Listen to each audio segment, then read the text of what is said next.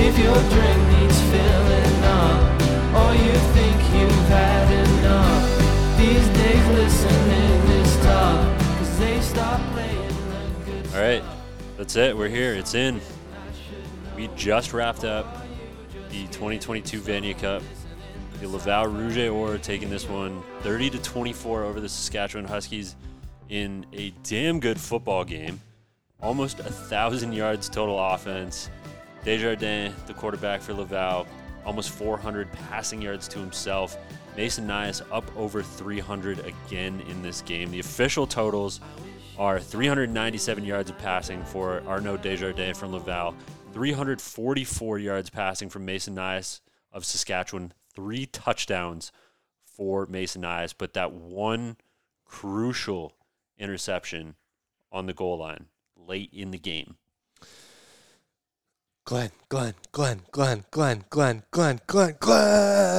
the revenge tour is over.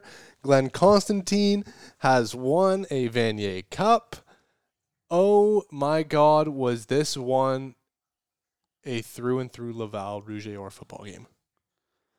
Yeah, the yes, hot it start. was. The offense came out to play for Saskatchewan, but Laval just kept ticking away, slow and steady, consistently, eating time, eating yardage, and sure enough, you look up and it's tied at halftime. And then they come out, and there's a big play from Kevin Mittal. There's a big play from Dansereau Leclerc. And Arnaud Desjardins, Connor, just under 400 yards, as you said. This is why he was my at Crichton favorite. This is why he was the deserving winner of the first team All-Canadian quarterback spot. And this isn't to slight Mason Nias, but this is just how good this Laval Rouge et Or team was. They can beat you in tons of different ways. They don't need one formula to win. And they did so today. No, and they attacked in multiple ways. The biggest one, obviously, being Kevin Mittal, who not only had a pile of receiving yards, but threw a touchdown in this game to none other than Who'd have thunk it? David Dallaire. David Dallaire.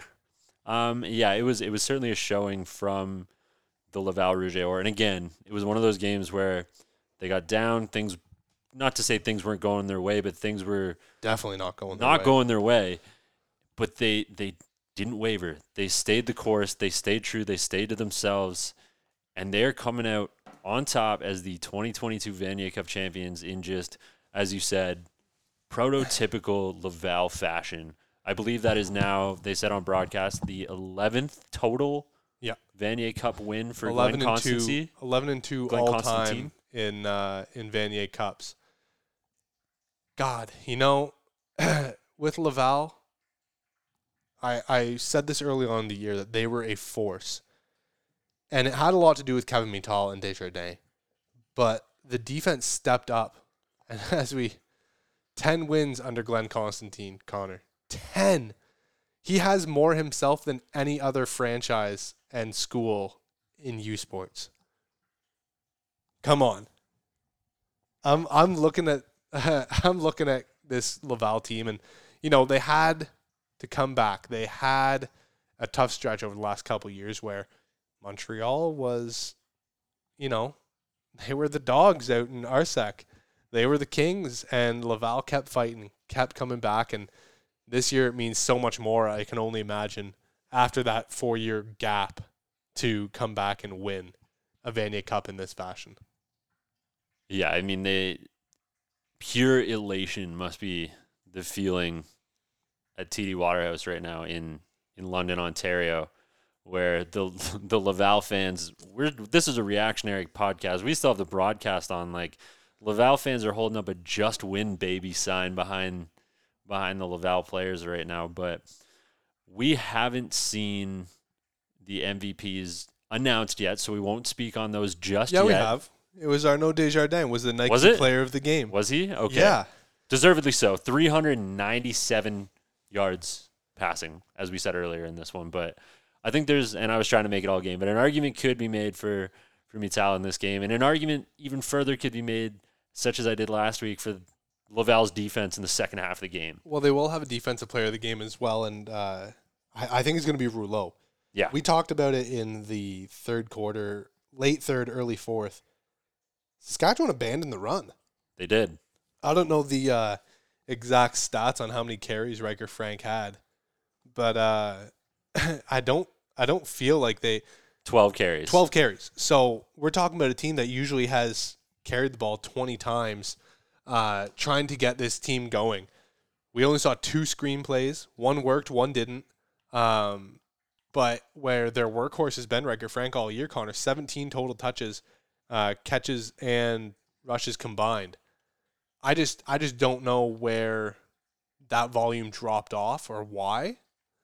But as we look at the outcome of this game, he's going to be at the crux of it as he stepped backwards on that 3rd and 5 behind the first down marker. That was a pivotal point in the game where, and it's tough. Like, it's so tough to say, you know, you got to know for me sitting here with you on a couch. But, dude, you got to know. You got to know. You cannot run backwards in that situation, especially on a crucial 3rd down like that. You had the first. Take the hit because your momentum stops where you were forced to stop running. And he took that step backwards. And it killed the drive. Trying to make a 10-yard play out of a 5-yard catch, and all he needed was 5 yards. It killed the drive. It killed the momentum. It killed their hopes at winning, really, because then they came back and they just had 4 plays before the end. This whole game, though, is hinging on Kevin Mittal, like you said. When they needed it most, he made plays downfield. I want to talk about the fight that he had with Charlie Ringland because it was a great matchup. Yeah.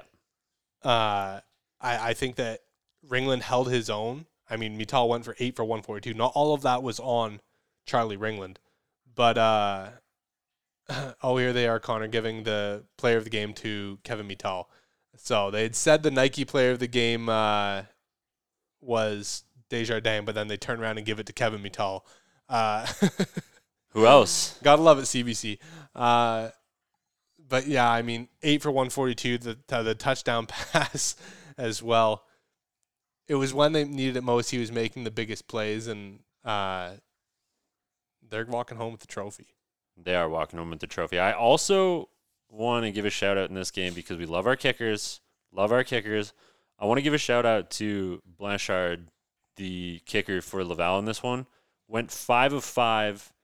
Hit a long of 49 in this one, a critical long of 49.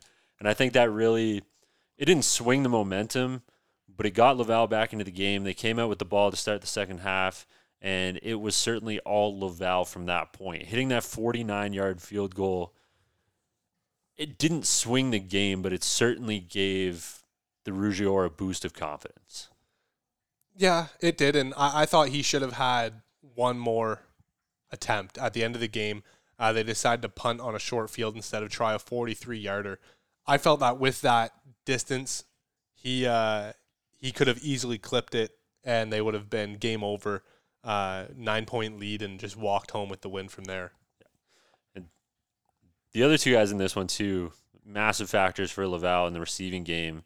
Dansereau Leclerc, obviously, with 119 yards, but Arsenault, just as big, 4 catches coming up in massive moments, like absolutely huge here for Laval's offense. Arsenault had 4 catches, 65 yards, averaged 16 yards a catch. Had a touchdown called back, yeah, on a pick play, but he was also a massive factor for Laval's offense in this one. The defensive player of the game is being reported right now to Charles Jacques. Is that his name? Charles Alexandre Jacques, 5.5 tackles. I felt like their defense as a whole kind of deserved this, not just one player. But with that being said, the Laval Rouge et Or, Glenn's going to get the award right now and kind of hold the trophy up for them. You know what? This whole game was fantastic through and through. Either side of the ball, both sides of the ball. Okay, yeah. let's talk about the interception I Mason agree. Nyes threw in the end zone. That's such a tough play. it's so you hate to see that play, and I think at that moment we both kind of said, "Oh, game over, game over."